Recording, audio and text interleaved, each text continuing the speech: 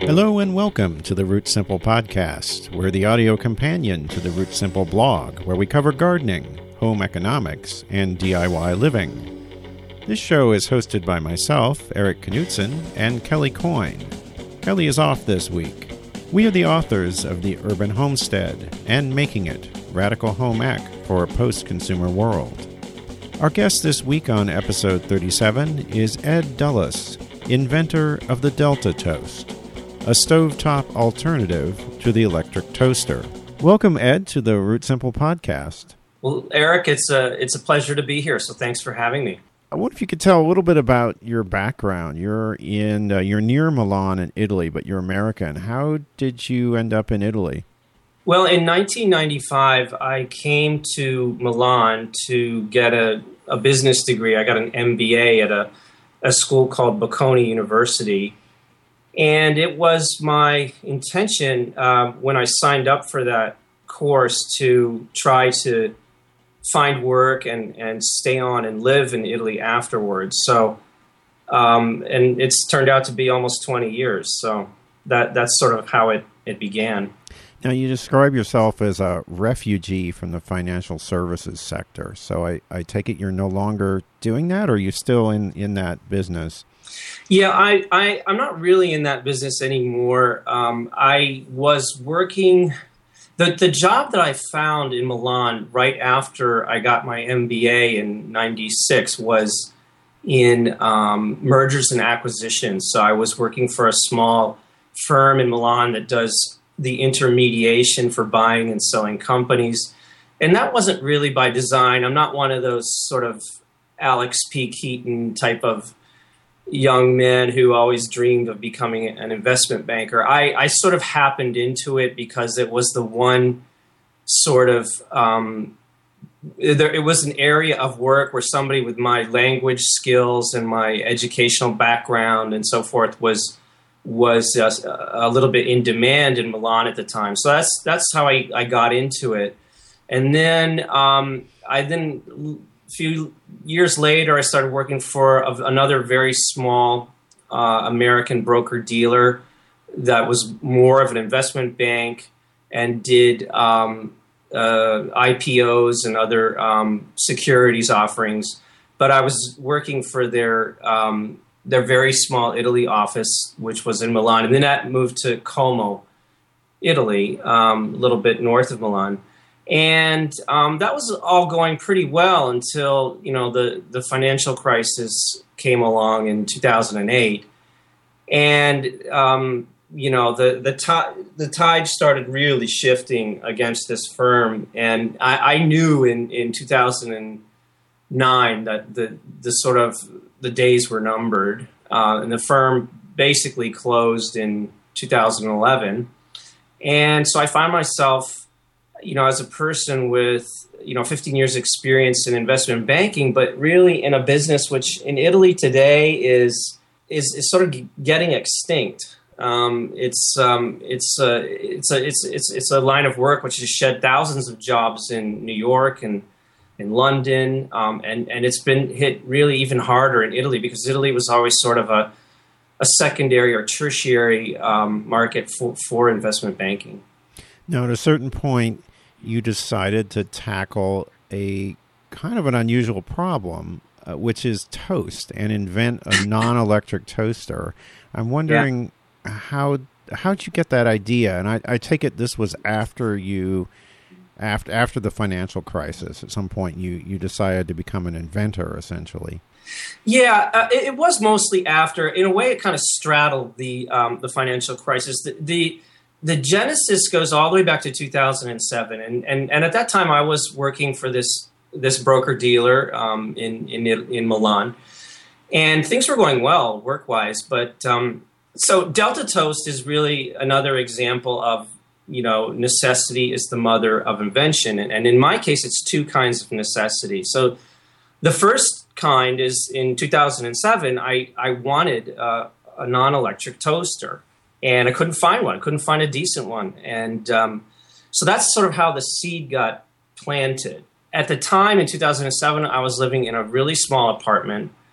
And the kitchen in this apartment was about the size of a kitchen on a sailboat. So really, really small. So it was just impossible to consider putting an electric toaster in there. And so I thought, well, just, I'll search around on Google and Amazon and see if there's a good, stovetop toaster, and I'll just buy it. But there wasn't one. So I just sort of put that thought in the back of my mind and started toying around. In 2008, the storm clouds of the financial crisis and meltdown, all the problems with the mortgage loans and all this, the clouds were really building up on the horizon. And I could kind of tell that this small firm where I was working for, it's going to get tossed around badly, beaten up badly by the waves of an economic storm. So I started thinking more and more about, well, what, when things really, when this firm, sort of goes under, here in Italy, what am I going to do?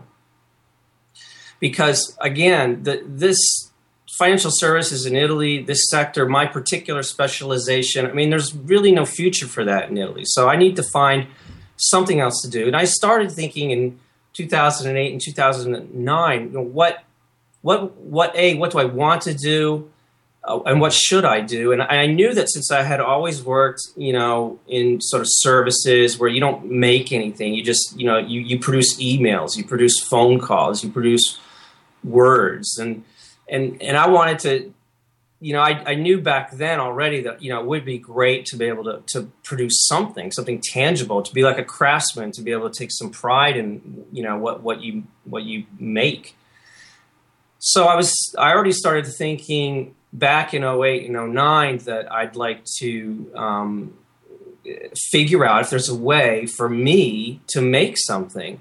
What might that be? And then I made the connection to that to a few years before that when I was looking for a toaster. And me, look, I'm a guy with an economics degree, so I'm not an engineer, I'm not a scientist. I never, I think a lot of inventors maybe, they're the kind of people that maybe when they were kids, they would, sort of play around in their dad's garage and, play around with electric motors and wires and stuff like that. That wasn't me. I wasn't that kind of person at all. So I had a lot of self-doubt about whether I was even capable of inventing anything. But it was clear to me that if I was going to, make something or try to make something, it couldn't be complex. It couldn't be technological. Couldn't be electrical.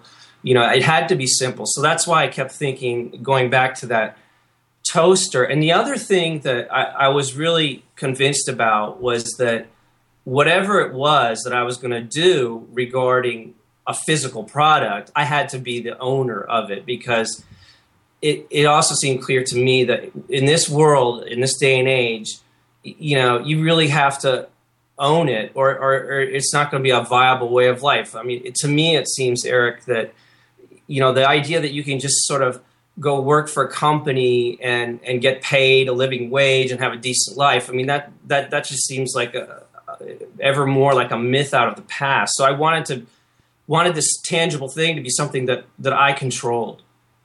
Did you have any other ideas for tangible things at that time, or was the toaster really the central one? At that time, the toaster was definitely the central one. In the years since, I have developed some other ideas for products, and some of them are even interesting. One or two others I've attempted and abandoned because it just was clear that it doesn't work. But those other ideas, I won't be able to take them on at least for a couple of years. Right now, I just don't have the time and the financial resources. Now, there's a history to the non-electric toaster, and I wondered if you had some ideas or thoughts about some of the predecessors to what you came up with and their advantages and disadvantages. Well, yeah. So in 2007, when I was looking around at what is out there, and really almost everything that's out there in terms of non-electric toasters are really camp toasters. They're designed for the most part for people who don't have like energy concerns, right? They're just throwing this thing on top of a big pile of firewood out in the woods or something. So energy efficiency isn't an issue for them. And what all of them didn't have, and which I couldn't understand, was the fact that none of them held the bread in an up and down position like an electric toaster does, and to toast both sides of the bread at the same time. None of them had that, and I didn't understand why, because I look at a stove and I think, well, yeah, that thing's producing a lot of heat. I mean, certainly way more heat than you need to toast bread. So, I mean, you could toast a gallon of water on a stove. So why can't you toast a slice of bread quickly and, on both sides at the same time? It must be possible. So what I saw when I looked at the other non-electric toasters was that. And where you are in Italy, there is a non-electric toaster too. It's one of the things when I was researching the topic that I came up with. I wonder if you could describe that device, that stovetop device, which is for some reason, again, very ubiquitous when I was looking up non-electric toasters. Yeah, that's interesting. I saw that it's called a brustolina, and it's basically a square piece of stainless steel with some perforated holes punched into it all throughout the bottom at sort of regular gaps. And then on top of that, there's a sort of a very thin grid of steel wires that creates a sort of second layer that keeps the bread from sticking to the first layer of punctured steel. And actually, I had lived in Italy for probably 16 years before I ever set eyes on that. So it's not in common use here in the north of Italy. I think it's more of a central southern Italy thing. I first saw it in Tuscany, I don't know, maybe 4 years ago. So, and the brustolina is it's a device. I have one in my kitchen. It's good if you're making bruschette, which I think in America everyone calls it bruschetta. Uh-huh. So if you're making bruschetta, it's pretty good at getting the toast toasted up for that, but it leaves it toasts in a very uneven way. The holes, the perforations in the bottom tend to leave black sort of polka dots in the bread, and where you don't have holes, it tends to be under toasted. So it's an uneven toasting, but good enough for the bruschetta. So you have this idea, you want to make a non-electric toaster that toasts on both sides, but you by your own admission, you're not someone who had a lot of experience with making physical objects. How then did you go about fabricating and actually making the Delta Toast? Well, basically in a Keystone Cops kind of way. I mean, it's pretty funny, if not sad, my first attempts to do it. My first idea of what it would be is nothing like what it is today. I basically thought, well, what would happen if I create a ceramic box, which is basically the same size and shape as an electric toaster, and I cut out the bottom of the box, so there's no bottom on the box. It's a 5-sided box, but on the top I put in 2 rectangular slots, like you have on an electric toaster. And I thought, well, maybe if I put this box made out of clay on top of a stove, and the stove produces so much heat. Gosh, there must be so much heat swirling around in there that if I lower a couple of slices of bread down in there, they'll get toasted, right? I thought, why not? Maybe that'll work. So I did up a sketch of what it would be, and I found, in the internet, some guy north of Milan in the foothills who has a little pottery shop, and he has his own little kiln. And I called him up on the phone, and he probably thought I was crazy. This weird American guy is calling me to make this box, And so I drove up there and saw him, and I gave him the dimensions and everything, and about 3 months later, he made it for me, and that's sort of one of the first lessons I learned about doing this kind of thing, is that when you're trying to develop prototypes and new products, it's just hurry up and wait. It's really frustrating. You end up calling these people like just once a week saying, "Did you do it yet? Did you do it yet?" "Oh no, I'm sorry, I forgot. Maybe next week, because then I'm going to fire up the kiln." So there's a lot of waiting. But when I got the thing back, I kind of looked at it and I thought, I don't have a good feeling about this, and I brought it home. And I put it on the stove, turned it on, and those sometimes toasters have these little pincer cages that you use to lower the bread down into the toaster. Mm-hmm. So I got a couple of those, lowered the bread down in, and it was it was a disaster. It was it was a joke. The bread basically got burned and singed on the bottom and not at all toasted on the top. And so after 3 months of waiting for this thing and asking myself if I was crazy and, what am I doing? And this is ridiculous. What are you, toaster, what are you doing? I was ready to just, toss the whole idea aside and try to figure something else out to do with my life. And so for a couple of days, I was kind of dejected, and I had basically put the idea to bed in my mind, but then a few days later, I kept going back to the concept, and I kept looking at myself and thinking, but there's got to be a way to make this work. And then I got the idea, the rough idea that is what Delta Toast is today. Basically, an object with a triangular form and a square base, and that has a sort of a slot in the middle that is able to hold the bread into a perpendicular position. So then I said to myself, well, look, whatever you do now to try to get a prototype made, you're going to have to do a lot of running around and explaining and waiting for things to get done. And you don't want to go through that experience again and have it be a total failure. So I thought, now I have to make some kind of a prototype by myself, whatever, I have to be able to somehow test this by myself at home to see if it works in principle before I'm going to, jump into that, jump through that ringer again. So I sat down with some graph paper and I started sketching out what it would look like and sort of all the shapes that would have to have.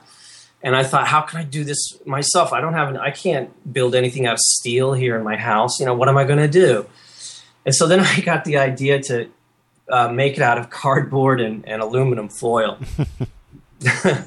So I literally did my design on the graph paper, and I figured out how many pieces it would be, what the shapes of each piece would be. And I literally got scissors, and I cut, a cardboard box, and I started cutting out shapes. And I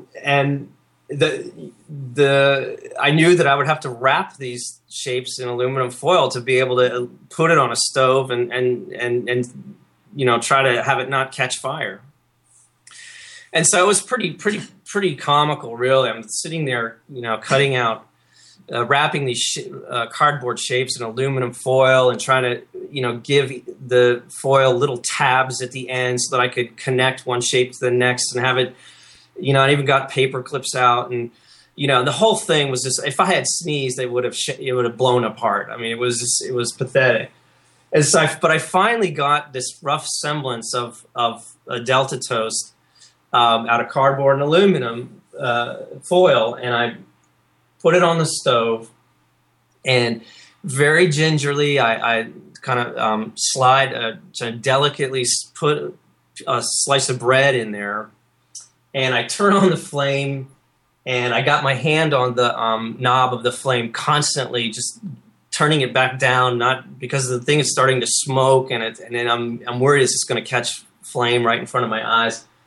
But within about 30 or 40 seconds, I see that it's actually starting to toast the bread and not burn it, but to actually give it a kind of an even toasting. And that was a eureka moment. I thought, wow, this could work. And so after that, then I started, looking in the phone book for proper steel workers or steel transformers to that's when I started my long journey of working with different companies and trial and error and to get various steel prototypes built. In fact, the first person that I found was this guy that right in my town, literally 200 yards from where I live. And is he the person you're still working with? No, I've worked now with 4 different companies. He's not this guy that I went to in my town. He just makes things out of thick steel, like big valves and pipes and stuff like that.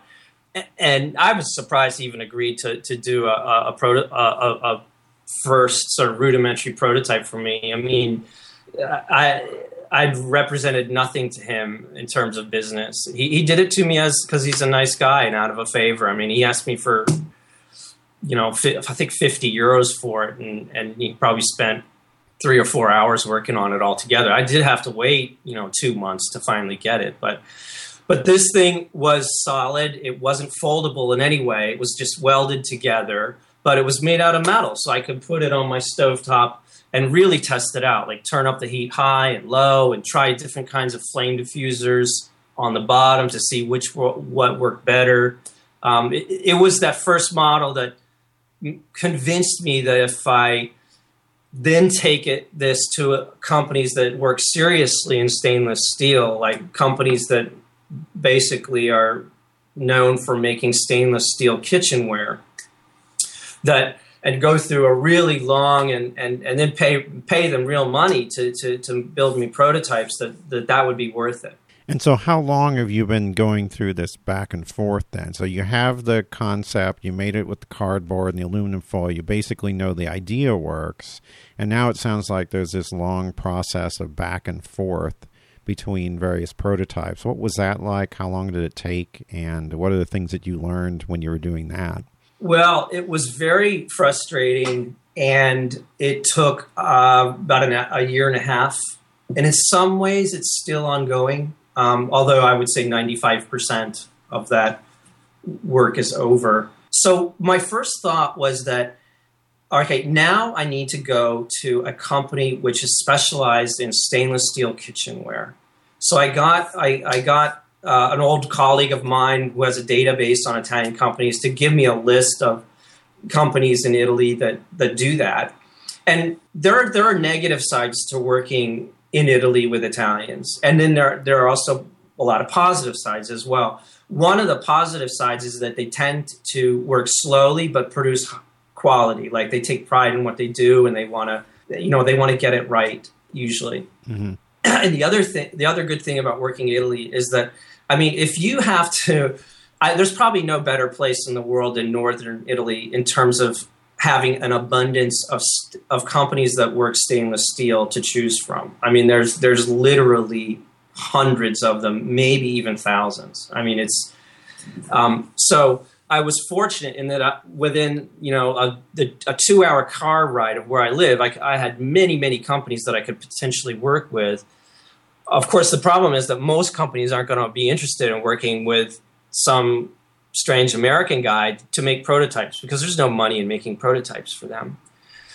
But I did manage to find one of these specialists in kitchenware up near where the famous Alessi company is based, northwest of Milan in the Lake District. I went up there and met with the owners, and they agreed to work on me to develop a couple of prototypes. And I paid them a deposit, and they did some initial work, but they were going very, very slow. I was having to call them constantly to ask them if they'd done anything, the week prior, and they weren't. And I can understand why. I mean, they had a business to run, and they had to, and it was and continues to be tough times in Italy. So, I mean, a lot of these businesses are worrying about survival and not on making some, prototypes. So, but I finally had to just sort of move on, get rid of them, and find another company. And so my next tactic was to say, all right, maybe the company doesn't have to be a specialist in stainless steel kitchenware. Maybe the important thing is that they're close to where I live so that I can sort of drop by more often and build more of a relationship, because this other company, the first company I found, the one up in the Lake District, that was like, an hour and a half away. And it was a pain to have to go see him. It really limited how much contact I could have with them. So then I got lucky. I found a company that's literally a kilometer from where I live that has nothing to do with kitchenware, but everything to do with stainless steel. They make mostly kind of industrial things like big shelving units or valves and flanges and this kind of thing. But fortunately, and I showed up at their doorstep, one afternoon, and I met the owner right away, and he was intrigued by the idea. I came with that first metal prototype that I had welded in my hometown, and I came with a portable camp stove with a propane stove, and I set it up and I showed him that it works, and he was actually intrigued, and I think he didn't believe that it would be toasting this thing that I had in my hand. So this guy's name is Emilio. He agreed to work with me to develop prototypes. That was the beginning of a sort of a 7 to 8 month working relationship where I was really very frustrated a lot, because I had in my mind that, we would work together for 1 or 2 months. He would produce maybe 3 or 4 prototypes. I would have what I needed, and I could give him a production order, and we'd be off to the races. And it didn't work out that way. It was me having to constantly and very diplomatically, right? Because you can't ride up on your high horse and say, where's my prototype? It doesn't work. You're nothing to them economically. So, and I did finally have to move on to yet another company a little bit farther away from where I worked that is more responsive. Emilio's company. He's really, really talented, very creative guy, and he gave me a major design improvement for Delta Toast. So he's really, I consider him the second designer of Delta Toast. Me and him together designed it, and he in fact is a partner of mine now. I gave him a stake in the business.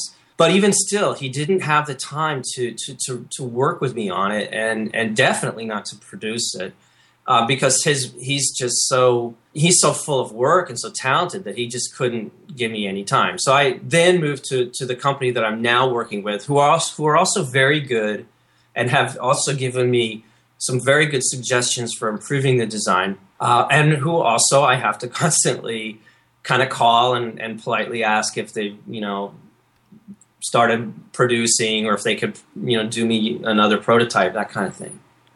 Now, a lot of inventors these days just go to Alibaba.com and they, find a factory in Asia and do their invention that way. Did you consider that route, and why didn't you do that? I think that would have been, I didn't really know. I think that would have been impossible. Particularly China has, kind of a bad reputation here in Italy. I mean, just about any entrepreneur with a factory in Italy will tell you that they steal your ideas. So there's a lot. I don't know if that's true in all cases. That's what everyone says. So there's a lot of fear in that regard towards China. But in any case, it wouldn't have been possible for my project. It's just when I started out, I knew way too little about, what it would ultimately be like. There was just too much sort of hands-on, interaction, that need for face-to-face contact, and need for me to just kind of ingratiate myself to these people, because a lot of this work never would have been done if they didn't both kind of like me and, get personally intrigued by the concept. The funny thing about toast is it seems a lot more complicated than it does at first. I mean, you would think you could just hold a piece of bread over a fire. So maybe we should go back to the invention you came up with, ultimately, the Delta Toast, and describe how it works. Because it's not just a matter of holding toast over fire, right? It's more involved than that. Exactly. So Delta Toast is the toaster for small kitchens. It's the toaster for people who don't have enough countertop space to have an electric toaster, like as was my case in my apartment. So on the one hand, and I also from the very beginning imagined it for people on boats and RVs where even storage space is a major concern. So I knew that it had to be collapsible and foldable up into a very small package. And I knew that it needed to work efficiently on a stovetop to toast both sides of the bread at the same time, the way an electric toaster does. I thought, well, if I can get all of that together in one package, then I'll have a winner. And so the way it works is on the bottom, there are flame diffusers or heat diffusers. And these are, on either side of the unit. So the Delta Toast is basically two sides that come together.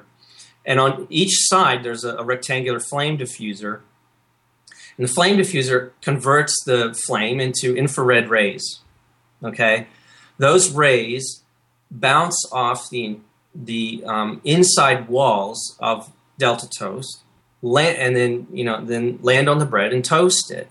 And there's a couple of stainless steel is stainless because it's covered by a very thin atomic layer of chromium oxide. That's what chromium oxide is what makes stainless steel stainless and resistant to rust. Well, it turns out that chromium oxide is also very good at reflecting infrared radiation, and which is great for Delta Toast. So the steel Delta Toast wouldn't work unless it were made out of steel. And the flame diffusers right now are made out of, let's say in the first batch, the first generation of product that I made, they're made out of stainless steel wire mesh, which are also pretty darn good at producing infrared, or basically converting flame into infrared. I think in the future, though, the flame diffusers are going to be made out of tin, like, the old tin can, because it turns out that a tin is even more efficient than steel mesh in converting flame into infrared. So it reminds me a little bit of the safety bicycle, which, as I understand it, was more a metallurgical problem than it was a form problem. In other words, getting the chain of the bicycle to be flexible was the innovation rather than the shape of it. So I assume you had to delve into metallurgy to figure this out, and I'm wondering if you anticipated that before you went in. Well, that's a really good question, and actually it was serendipity. I mean, like I said, I started out with this dumb, totally kooky, clay box. I mean, so that's how clueless I was at first. And when I decided that the thing was going to have to be made out of metal, I just, stainless steel was the natural candidate, because if you think about other stuff you have in your kitchen, a lot of it's made out of stainless steel.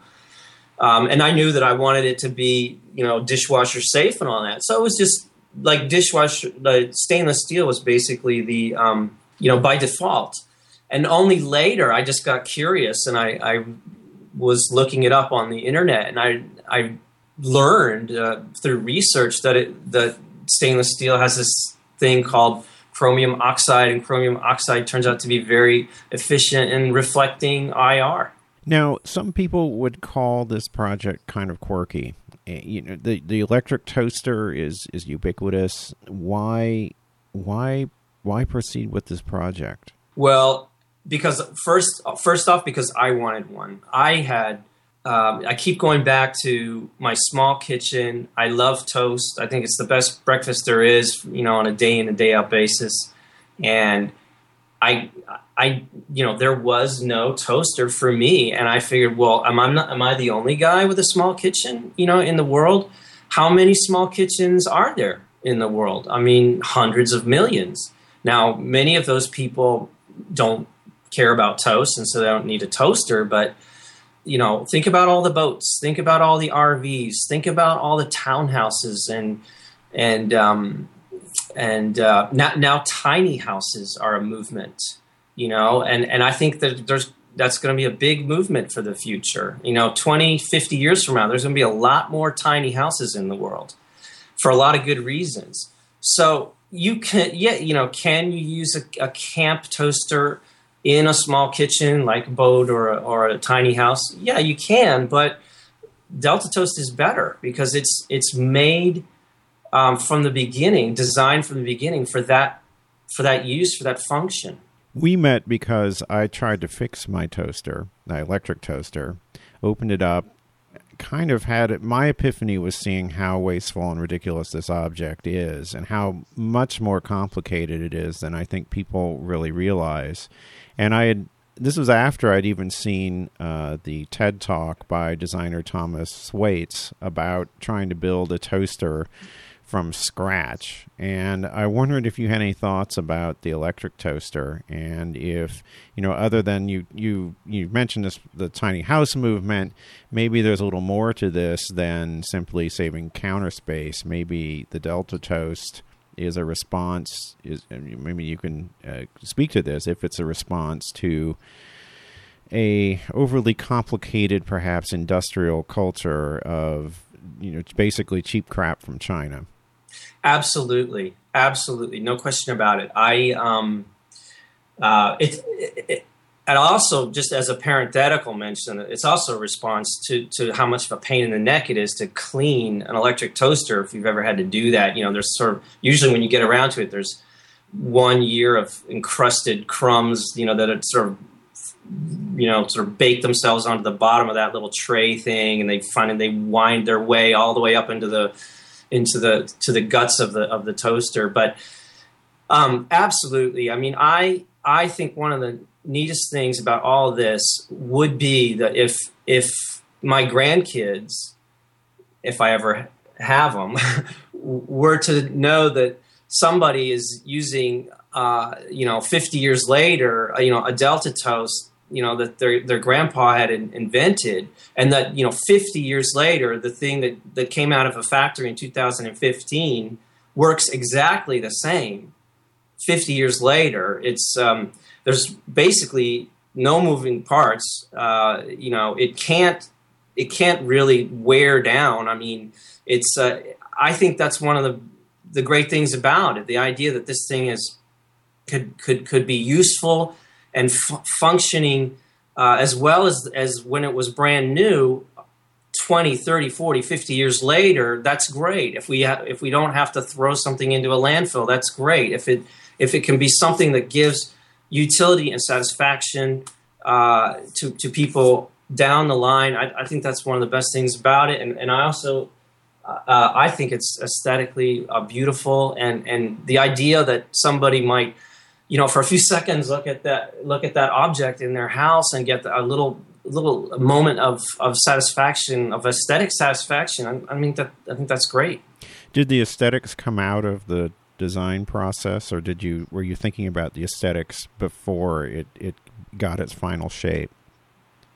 That's a good question. I was only thinking about aesthetics, from the beginning. I was only thinking about aesthetics in a general way, like, I want this to at the end, I want this to look as handsome as it can. So we'll try to be careful about details and all that.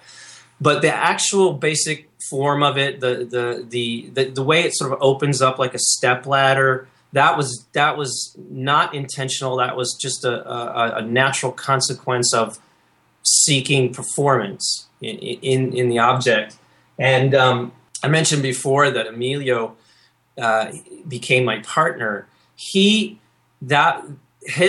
that's his sort of great contribution is this opening mechanism, the way it opens like a stepladder. Because what I had drawn on the graph paper for him was the same shape of the object when it's open, in the open position, but I had it closing down, folding down, in a kind of clumsy and also very expensive way. It would have been very expensive to produce. It would have been folding down, the sides of the thing would have been folding down kind of the way, if you have a cardboard box and you know how the four lids on the box, they sort of overlap and interlock when you fold them down. It would have been kind of like that. And so it wouldn't have been nearly as elegant and easy, and it would have been much more expensive as well. Speaking of expense, will the Delta Toast always be more expensive than an electric toaster, or do you anticipate it will be less expensive in the future? Well, today it's more expensive than a lot of electric toasters, and it's less expensive than a lot of electric toasters as well. I see an average on Amazon of I don't know, in the $50 to $60 range. But and I understand that most people aren't buying the expensive ones. Most people are buying, I guess, in the $20 to $40 range. But yeah, having said that, yeah, my goal is absolutely to get the cost down. I would much rather have 10 times the unit, the toasters out there in this world, and have, let's say, less profit, or 2/3 the profit or half the profit. That's more of a satisfaction knowing that the thing you created is out there than having a few more dollars. The problem with the expense of Delta Toast is that it's really expensive to make. If right now I'm selling it for $55 on Amazon, and if you think about those $55 as a pie, the biggest slice of that pie goes to the manufacturer. Okay. The next biggest slice of that pie goes to Amazon, and then I get the smallest slice. So it's just really expensive to make. The Italian factory workers make a living wage.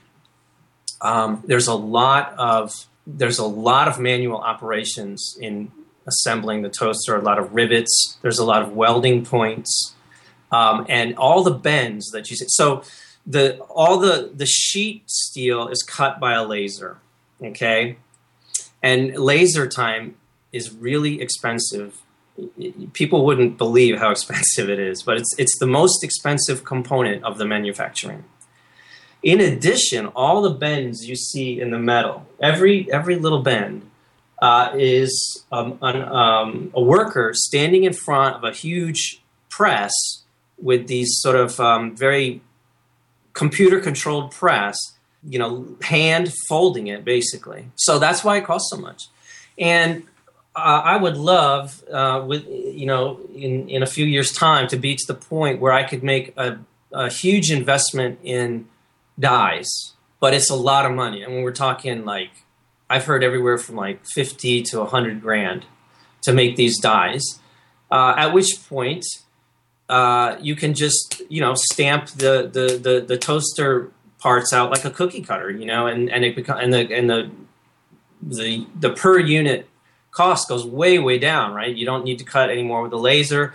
I guess all of the bending would be done automatically by the dies, and so you'd be left with just the rivets and some of the welding to put the thing together. So, but that's going to be years off before I can contemplate that kind of investment.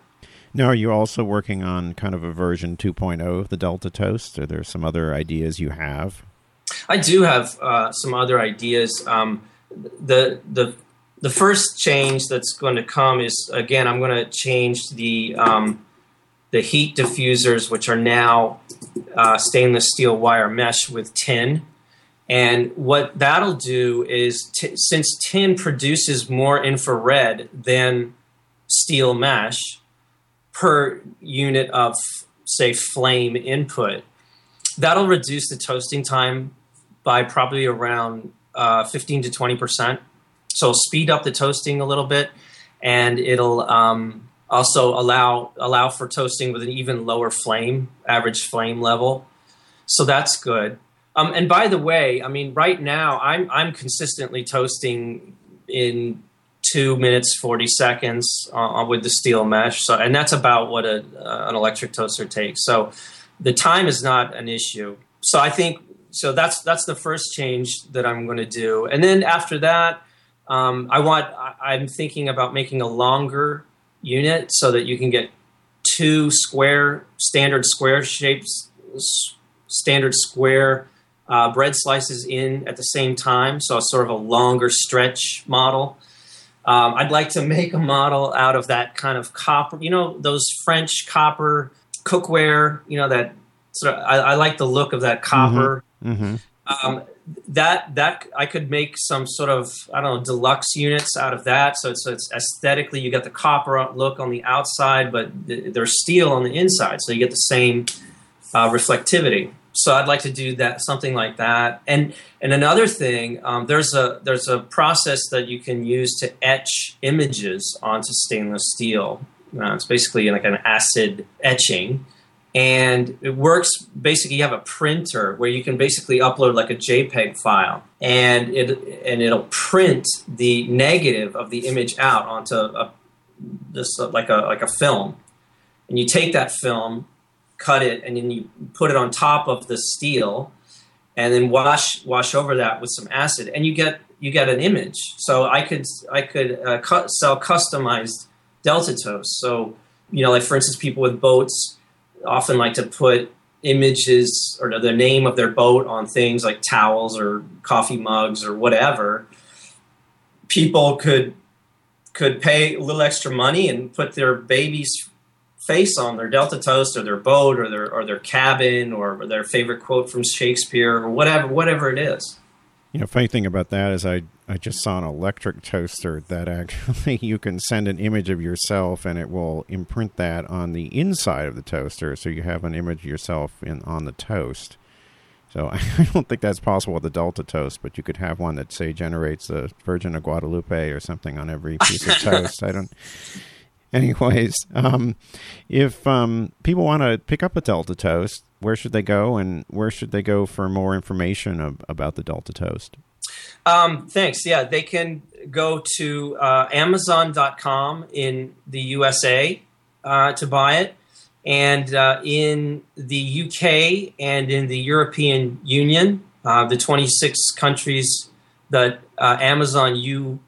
Amazon.co.uk serves, they can purchase it there as well in Europe. And for more information on the product, they can go to deltatoast.com, and there's photos and there's also a 80-second demo video so they can see the Delta Toast in action.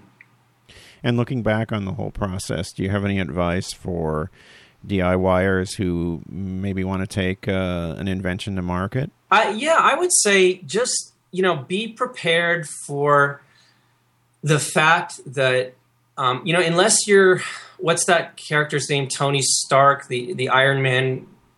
Right. Right. Or Elon Musk or someone like that, right? Yeah. Unless you're a billionaire with every possible machine and laboratory and tool and resource that you could possibly need, and you have it and you control it and you can, get it working instantly. Unless you're like that, you're going to have to prepare yourself for a lot of waiting, a lot of being the lowest priority on the list of the people that you need to do things for you. Trial and error, frustration, but don't think that you can't do it. Don't think that because you've never done something like this before that means you can't, or I'm not an engineer, or I'm not a scientist, or I'm not good at math, or anything like that. That's bogus. If you have an original idea and you keep thinking about it, you keep going back to it, and it keeps making sense, then go for it. Particularly if you're not doing it to make money, like because you may well not ever, make enough to earn back your investment. Who knows? But if you're doing it because it's going to give you some satisfaction that you've actually brought something into this world, but then absolutely do it. Well, I think that's a good place to conclude. Thank you, Ed, for being on the Root Simple podcast. Well, thank you, Eric. It's a real pleasure for me. I'm a fan of your work, and just thanks for having me. Likewise, I'm a big fan of the Delta Toast, and thank you for sending us one to try. That was Ed Dulles, inventor of the Delta Toast. I alluded to how I met Ed in the podcast, but I thought I'd explain in more detail. Our electric toaster broke, and I attempted to fix it. In that attempt, I discovered the complexity of electric toasters and their fatal flaw. It's really easy for a piece of bread to break the heating element when you're trying to toast it in an electric toaster. All it takes is for that one little scrap of bread to kind of come loose from the metal cage it's surrounded in. And, well, sometimes you can fix this, but most electric toasters, like a lot of other things, are not made to be opened up and fixed. Once broken, they become trash. Ed's Delta Toast is easy to understand and repair. There's no electronics. There's no fragile parts. I hope we see more inventors taking things back to basics like Ed has, making solid, long-lasting products, and, like Ed, making sure that the workers who build them make a living wage.